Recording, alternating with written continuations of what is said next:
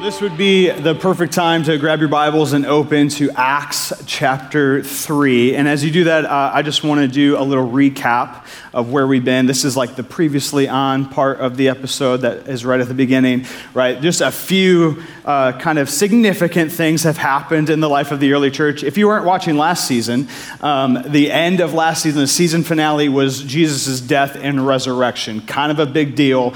And the cliffhanger was like, so now what? What's going to happen now? And so just in the first couple of episodes of this season, we have seen the ascension of Jesus into heaven, and then the Holy Spirit drops like a firebomb, and the Rosetta Stone gets downloaded into the disciples' brain like in the Matrix, and they're just instantly speaking the gospel in other languages. 1,000+ people listen to a guy preach a sermon who has never preached a sermon before, and his whole message is, you done messed up and killed the Messiah. And instead of booing him off the stage, they say, we did, what do we do now? And they repent and they believe, and thousands of people are baptized. And then the kind of ending montage of last week's episode was all these people gathering for dinners and homes and praying and worshiping and believing, and just people coming in droves asking how they can receive Christ. It's an amazing, amazing time, and it's going to continue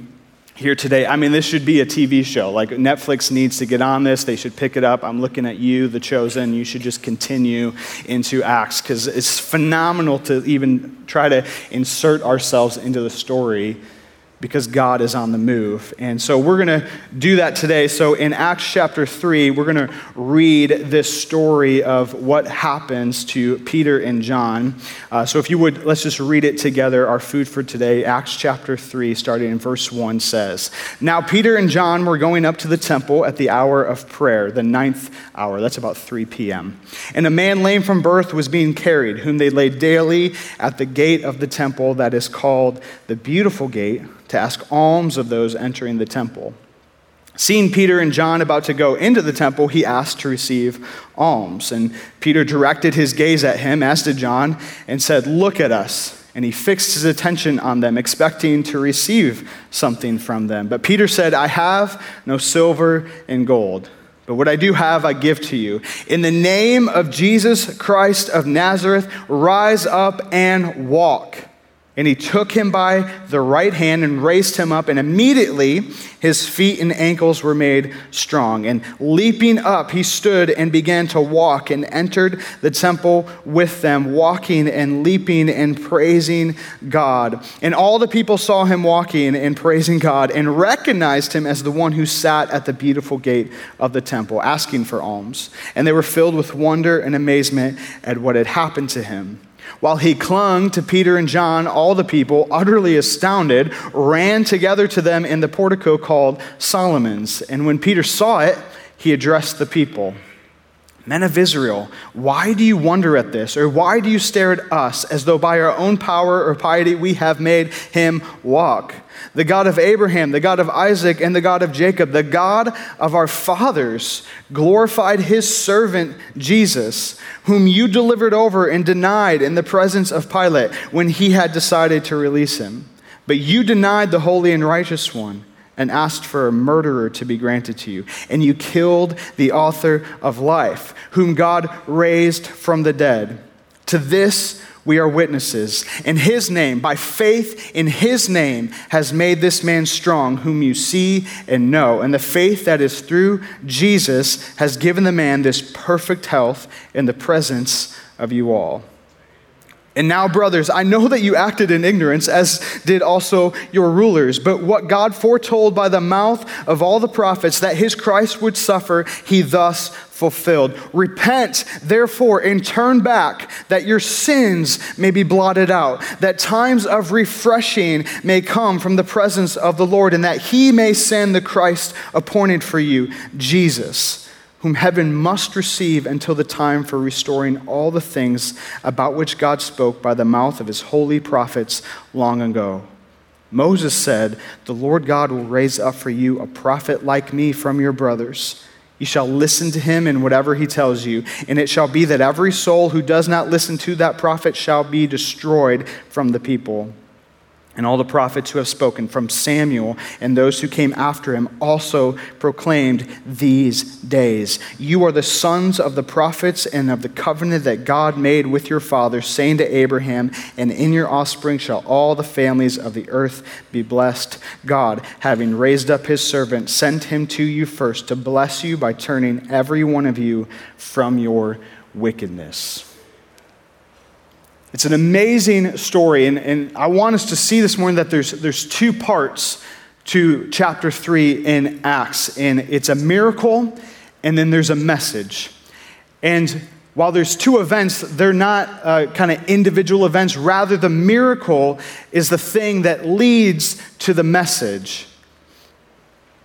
Let's first focus on the miracle that we just read about. Specifically, this is a miracle of healing. Now, there's lots of miracles described in the Bible. If we just were to look at Jesus' life and ministry when he was on the earth, he did plenty of miracles, and someone did the math, 38.5% of Jesus' miracles are healing miracles, which means that there's a lot of times in the Bible that we see something like this happen, that something is broken and God restores it. But let's define miracles for a second, because you may have been praying for a miracle during the Notre Dame game yesterday, but this is a totally different thing, what we're talking about. Okay, so just Google definition of miracle. Here's what it says. A surprising and welcome event that is not explicable by natural or scientific laws and is therefore considered to be the work of a divine agency. And then you think of healing. So a definition of healing is simply the process of making or becoming sound or healthy again. So I thought about this really long and combined the two. A miraculous healing definition, a surprising and welcome process of making or becoming sound or healthy again that is not explicable by natural or scientific laws and is therefore considered to be the work of a divine agency. That's a simple definition for us this morning of a miraculous healing. So that's what we mean, and they happen a lot in Scripture, except for it is not considered to be the work of a divine agency. It is the work of our God.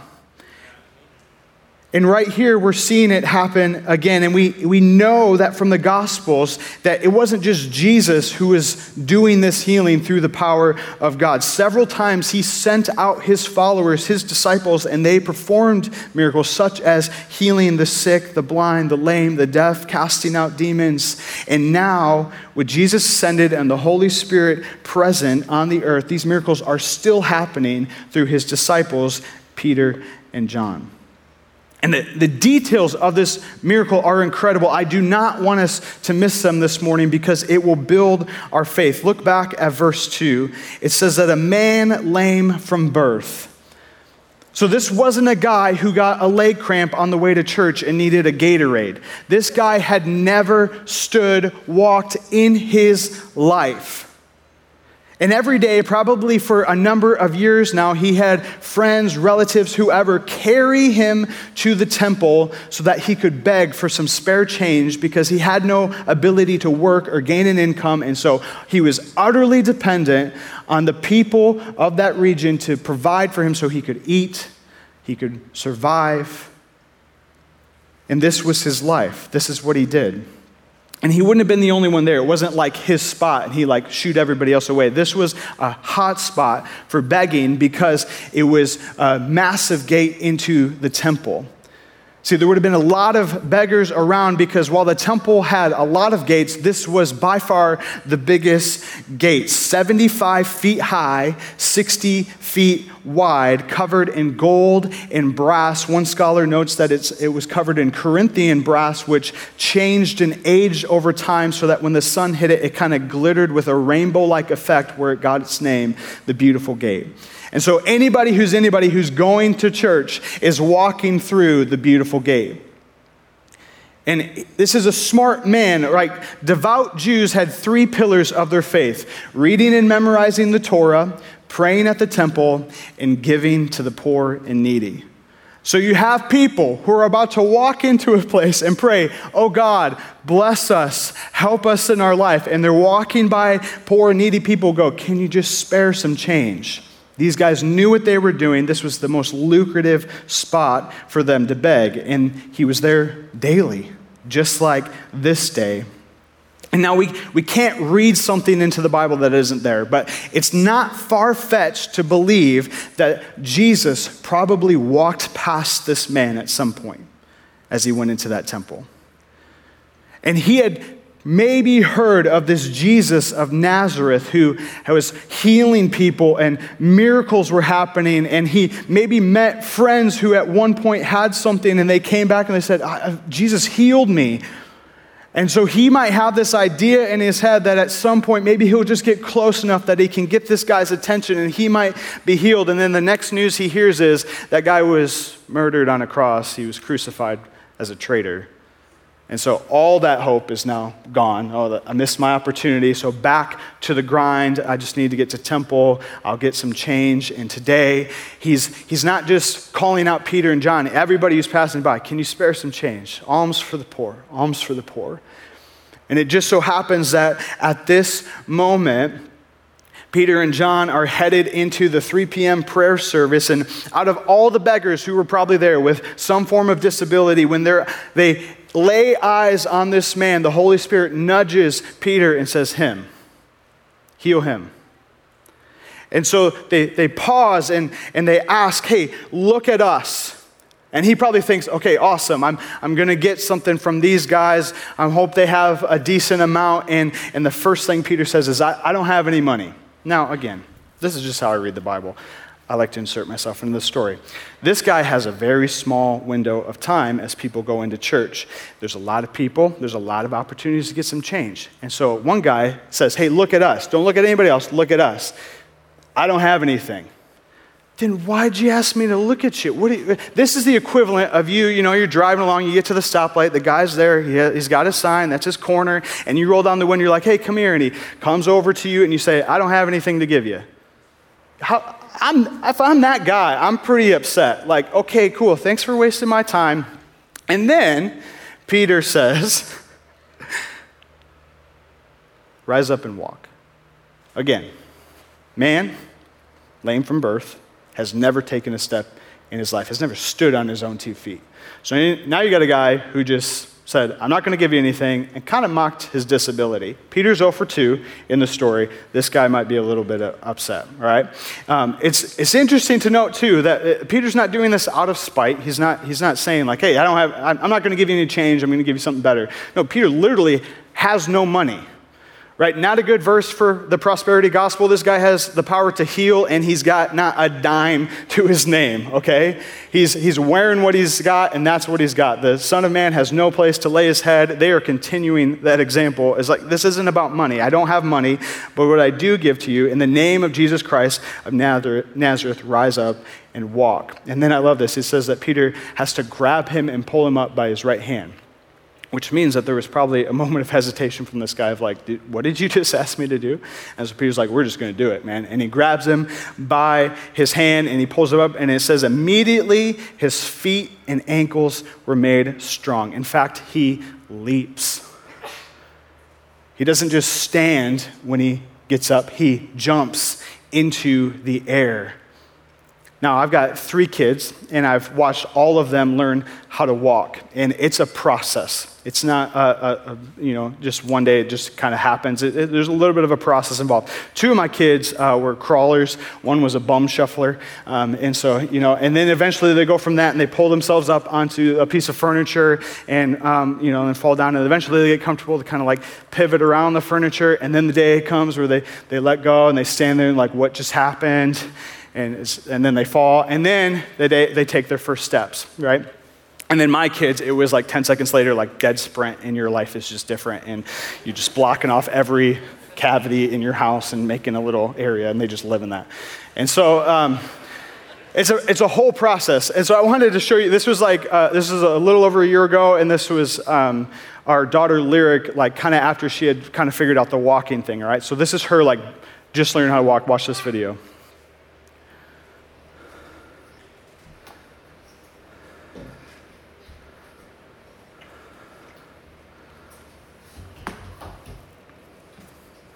All right, so, I mean, you can see, like, she's she's pretty pumped. She's got it figured out. She's got the little shuffle going and, still some falls that are in there. And it was months later at this point, and she's seen her older brother just jump. And so we're like, Lyra, can you jump? And this is what she looks like when she tries to jump.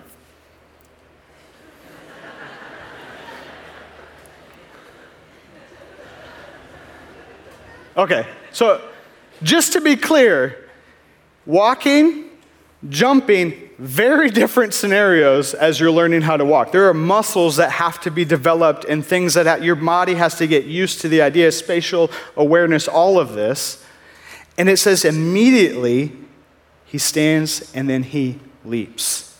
So for a man who has never used his legs before to go from laying with completely undeveloped, atrophied muscles to standing and jumping means in an instant, muscles were grown, developed, and strengthened, and he had the wherewithal to know how to use them to a point to jump. This is insane. This is a miracle. There is no explanation. Another thing that's incredible to know is this healing happens without the guy asking for it. He just wanted some coins. You look at all the healing miracles in Scripture, and they all look a little different. We see someone physically healed in the Bible, whether it's sickness or can't walk or disease or blind or they're dead. The circumstances and situation are never exactly the same. So what does this mean for us? Listen, there are many people here today and in our world who are begging God for healing. And you might be in one of two camps. You might be begging God to see healing or to receive healing, and you are frustrated because you're asking and you're faithful to him, and he has not done it yet. And you see other people get healed. Or you might not just be frustrated, you might be depressed because you believe that God obviously heals certain people and he has passed you over for that opportunity. He must not love you as much as others, or you're doing something wrong, and so God has chosen not to heal you.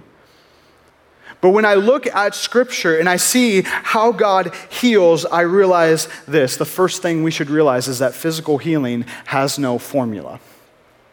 There's no formula found in the Bible for physical healing. I don't know, what is it? Do you have to spit in the mud and put it on your eyes? Does the mother have to be crying over the dead body? Does the centurion have to come and ask for his servant to be healed? Does the person have to cry out in faith? Or do they have to, in this instance, not even ask for it? And that's where healing comes from. Yes, there is no formula for physical healing. Throughout Scripture, we see this over and over again, and in our own life, a miracle of physical healing, we just can't put a formula on it. See, I've grown up in the church. I've heard these stories, and I've heard stories of countless believers and followers of Jesus who have experienced supernatural, miraculous healing in their life.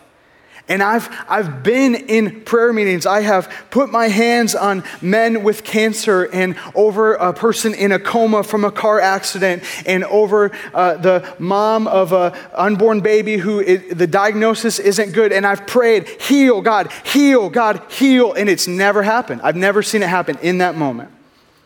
But then I know it does. I have the faith to believe that it will. I was talking to some friends. My wife and some of her friends in junior, senior year of college, they spent 3-4 months in Africa with our mutual friend now. His name is Peter, which is awesome. And Peter is a great man. He works for an organization that rescues children from child sacrifice by witch doctors.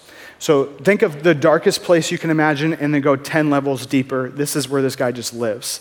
And he rescues children from this, and he leads a local church over there, just a man of faith.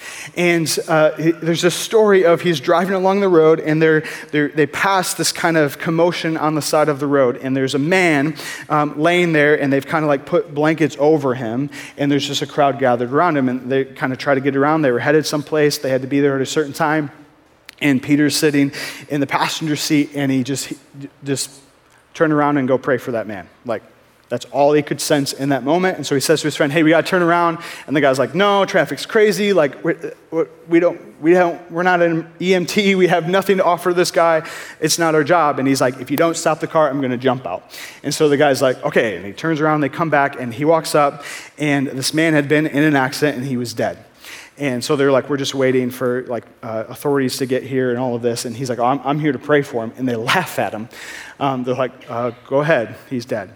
And so he starts praying, and the guy gasps and breathes. And so everybody scrambles, they load him in a car, they take him to the hospital. Peter follows them to the hospital and talks to this guy about the gospel. That man comes to know Christ, leads his whole family to know Christ, and now they're serving the church in Africa. Amazing. I got another one. I got another one from this guy. I could do this all day. We'll just do this the rest of the time. No, so this is crazy. So they rescue a child who had already been sacrificed by a witch doctor. Somehow this child is still alive, but half of his skull, like the arc of his skull, is gone from the machete cutting it off. And so he needs emergency surgery. And so they've rescued him, they're trying to get him into surgery, and then a bomb goes off at a local bar during the World Cup. And so every available doctor is serving those people. And so there's this long delay. And so Peter just starts praying. He sends out a text to all his prayer warriors. People just start praying for this young boy. And then eventually he finally gets into surgery, and the doctor comes out and goes, I don't know who your God is, but the skull's there. The guy's miraculously healed. No surgery needed, goes on, lives his life. Insane. This is the God we serve, church. This is not just some words on a page. This is what God is doing in his world. And I've never seen it, so what do I do with that? I've never laid my hands on someone and their skull has regrown. So am I missing something in my life? What's the formula that I've missed out on? There is no formula. And listen, we don't have time today to unpack everything around healing, nor does this passage call for that. But what I can tell you is that God's desire is to heal his children. It's not at all dependent on me or another person, but rather the power of Jesus Christ, the name of Jesus. So the application out of this, there's no formula, so ask for healing because it could happen, because that's who Jesus is. The second thing we need to realize is that physical healing is always missional. It's always missional. You look back in Luke, and there are countless examples of Jesus healing people. And then we get to Luke chapter 19, and it's the story of Zacchaeus. Everybody remember the story of Zacchaeus? Zacchaeus was a what? A wee little man, right? Super weird. Everybody who's outside of Christian culture is like, what did you just say? Can we unpack that for a minute? No, we'll do that at a later time. We'll let Pastor Micah or Pastor Trent do that. But all throughout Luke, we see Jesus perform miraculous healings, and then in Luke 19, he interacts with Zacchaeus, the dirty, rotten, thieving, lying tax collector. And what happens? He goes to his house, and Zacchaeus repents of his sin. He turns and he gives everything that he had stolen back to people fourfold. That's not a small amount of money that he just gave away in an instant from a guy who had been collecting his whole life. And Jesus makes a statement. He says this in Luke 19:10, "For the Son of Man came to seek and to save the lost." And that word save is the same word we see all throughout the New Testament as heal. The word is sozo. Jesus states his mission on earth is to seek and heal the lost. So it's a central part of the gospel message that healing is coming and available to us. And so whenever we see physical healing, we have to understand it's missional to point people back to the glory of God, who he is, and ultimately that our God is wanting, desiring to sozo, to heal his creation. And the same thing is happening here in Acts. Look back at verse 8. "And leaping up, he stood and began to walk and entered the temple with them, walking and leaping and praising God." I just think it's so, I want to encourage you with this. That word leap is never used again in the New Testament. It's only used here. There's one other place where it's used. It's Isaiah 35:6. It's a messianic prophecy about Jesus, and it says this: "Then the eyes of the blind shall be opened and ears of the deaf unstopped. Then shall the lame man leap like a deer."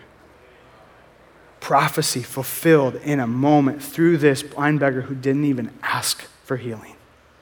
Our God is a healer. And all the people saw him walking and praising God and recognized him as the one who sat at the beautiful gate of the temple asking for alms. And they were filled with wonder and amazement at what had happened to him. Again, another side note, I read the Bible like where I'm just in the story. Can you imagine the people who had walked ahead of Peter and John who gave this guy money? Just think about that for a second. So you're like, oh man, that's the guy, I'll bless this guy today. Like, thank you, Lord, for giving me that opportunity to bless somebody. And then you turn around and he's walking into the temple. And you're like, I missed something. So you're running over to see what's happening, not really out of amazement, a little bit like, you got some explaining to do, sir. Okay. So this man, he clung to Peter and John. All the people, utterly astounded, ran together to them in the portico called Solomon's. And when Peter saw it, he addressed the people. Now, before we get into Peter's message, it's important to just say that while this man could have done 1,000 other things, never walked before, he probably has some ideas of what he wants to do with his newfound ability. Instead, he clings to Peter and John and he's praising God because physical healing is always missional. God healed this man not so that he could go do whatever he wanted with his life, but rather that God would get the glory. This man is worshiping and praising the healer, not Peter, not John, but the God that everyone in that building that he's never had the ability to walk into is praying to.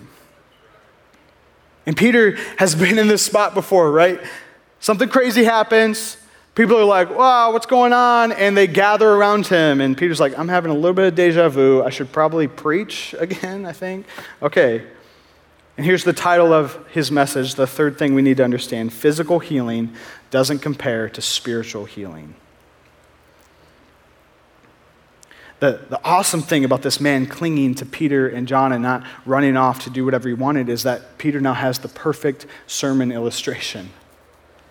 He gets to point to this man and explain where that power came from. This portico where they're gathering would have been a shaded area in the temple, one of the few shaded areas from the blazing Middle Eastern sun, and that's where they would gather and they would sit and rabbis would teach.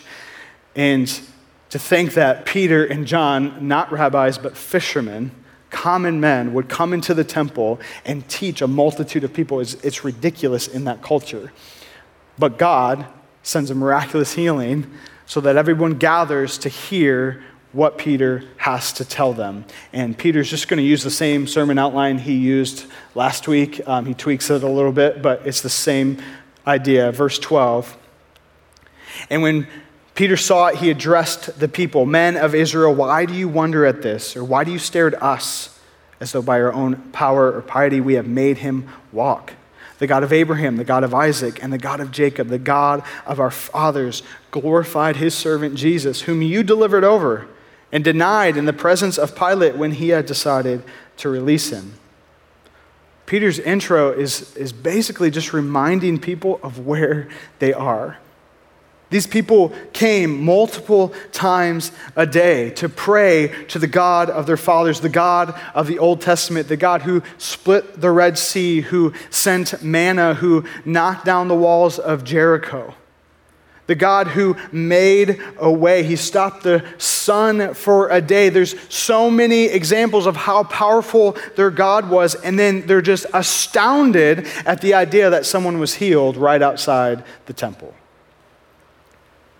And Peter's like, do you know who you're praying to? Do you understand who we serve? This is God's power on display. Church, there's a challenge here for us today that we should come into this building expectant and believing that our God can do miracles. And yes, we should pray for physical healing. Yes, we should pray for people to come to a full restoration of things that ail them. But at the end of the day, we should pray and believe that God wants to fully heal those spiritually that need it.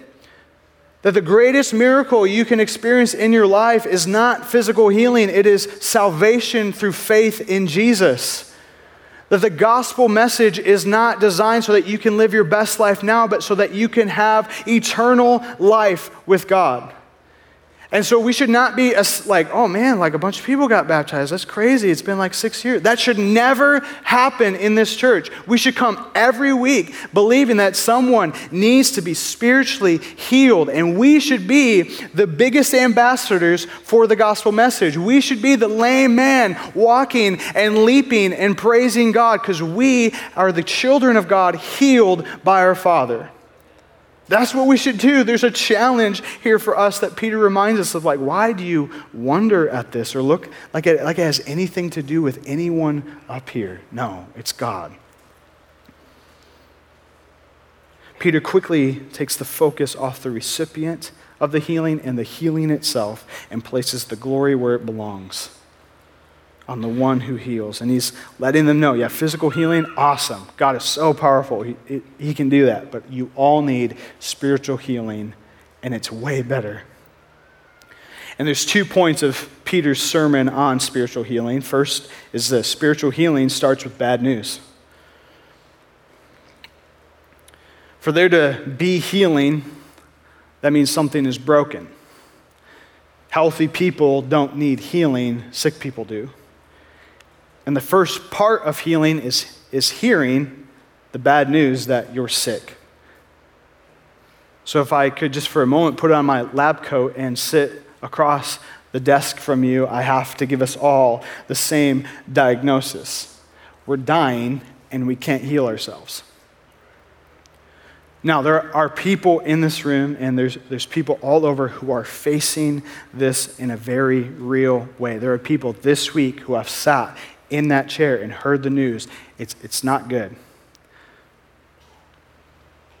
And there's some of those friends, good friends that I have who have come, and the elders have laid hands on them and anointed them with oil and have prayed for healing because James 5:14 tells us we should do that. And so we do, and we believe in faith. And even if we did that and God healed, even if it was miraculous, clean bill of health, the cancer's gone, everything's fine, it's a miracle, praise God. Even if that happens, a few more years, maybe a couple decades, and that would be amazing. Praise God. We pray that would happen, and many people would come to faith because of the testimony of that person. But the diagnosis is still the same. We're dying, and we can't heal ourselves.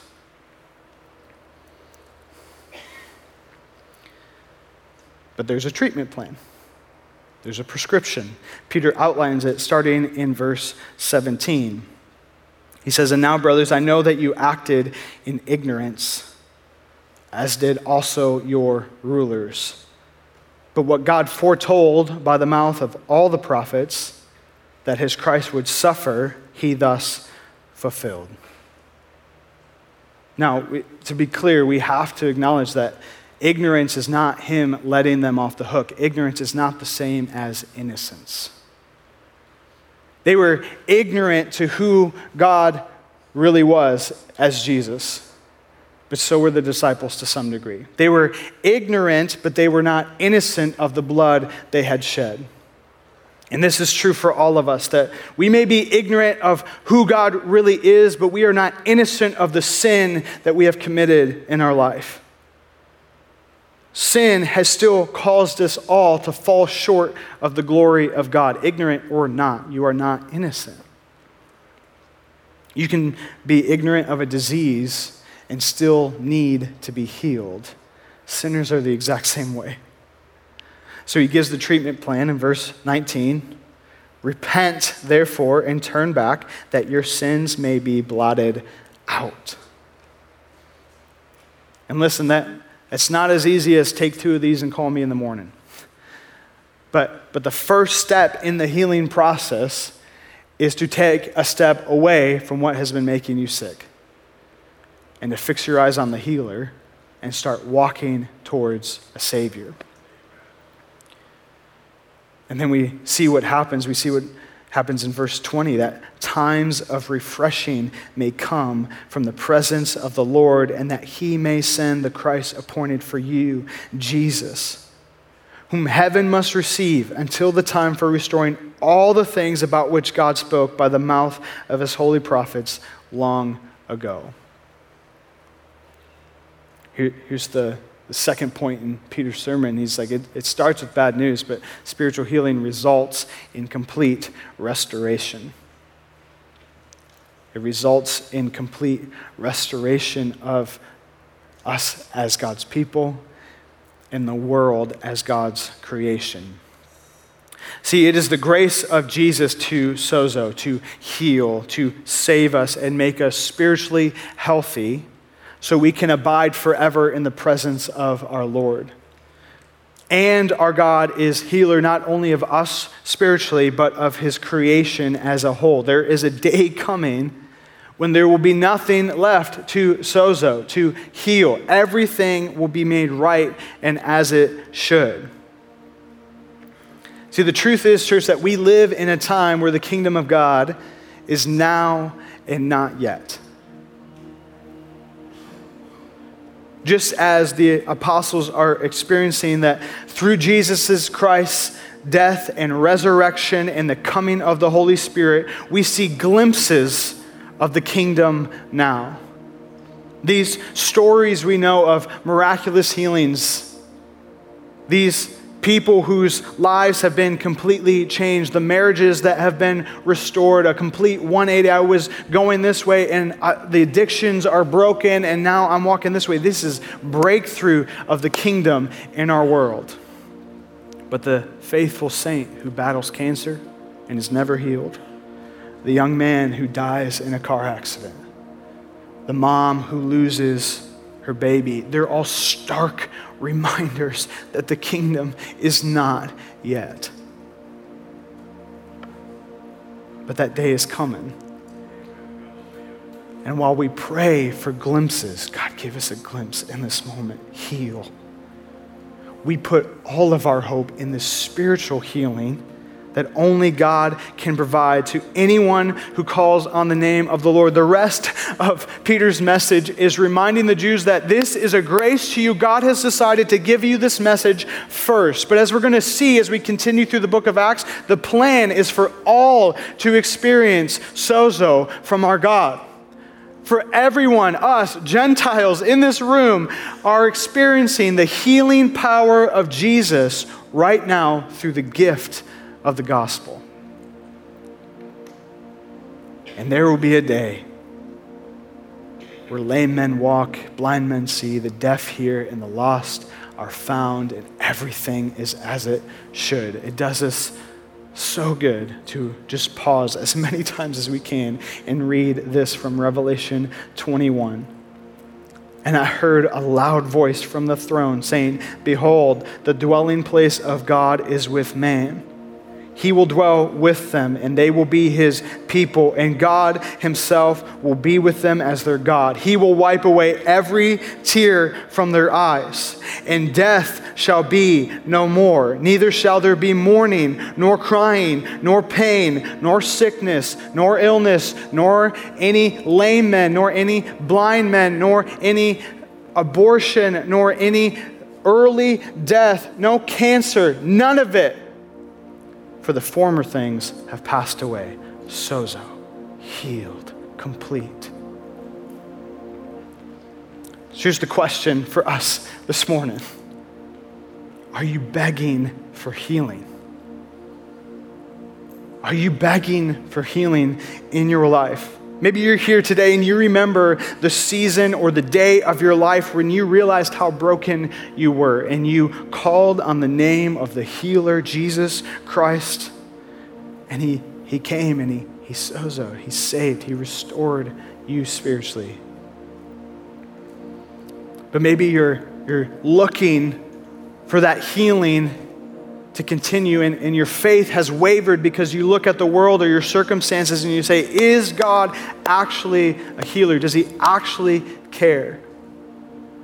Church, let us remind ourselves of the miracle of salvation. You are a walking, talking, leaping, praising miracle.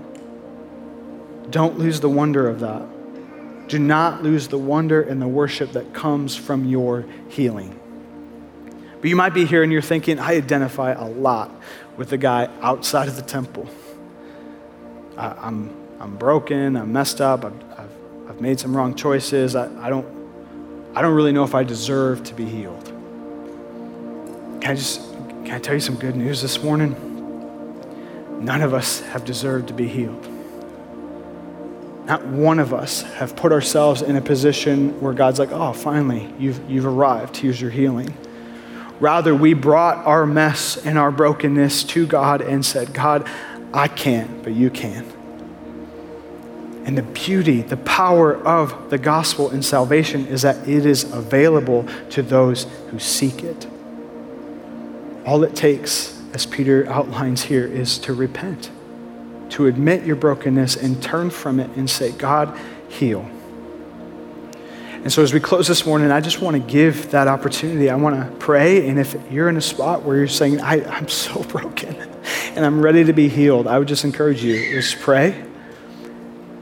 Pray with me and believe it. And then we'll have pastors and friends here at the front and outside in the lobby at the foot of a cross where we see complete healing happen at the cross. And so go there and you can be counseled, you can be talked to about, man, what do I do now?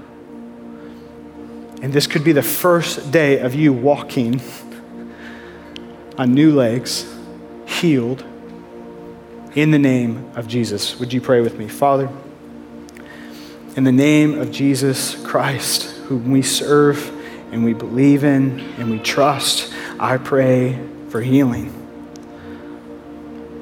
God, I pray that I would be aware of the broken things inside of me. And God, I repent and I turn them over to you right now. I turn away from the former things that have put me in a state of needing healing, and I claim victory over the disease of sin in my life through the blood of Jesus Christ on the cross, shed for me in my place. That's my punishment, God, and I believe it.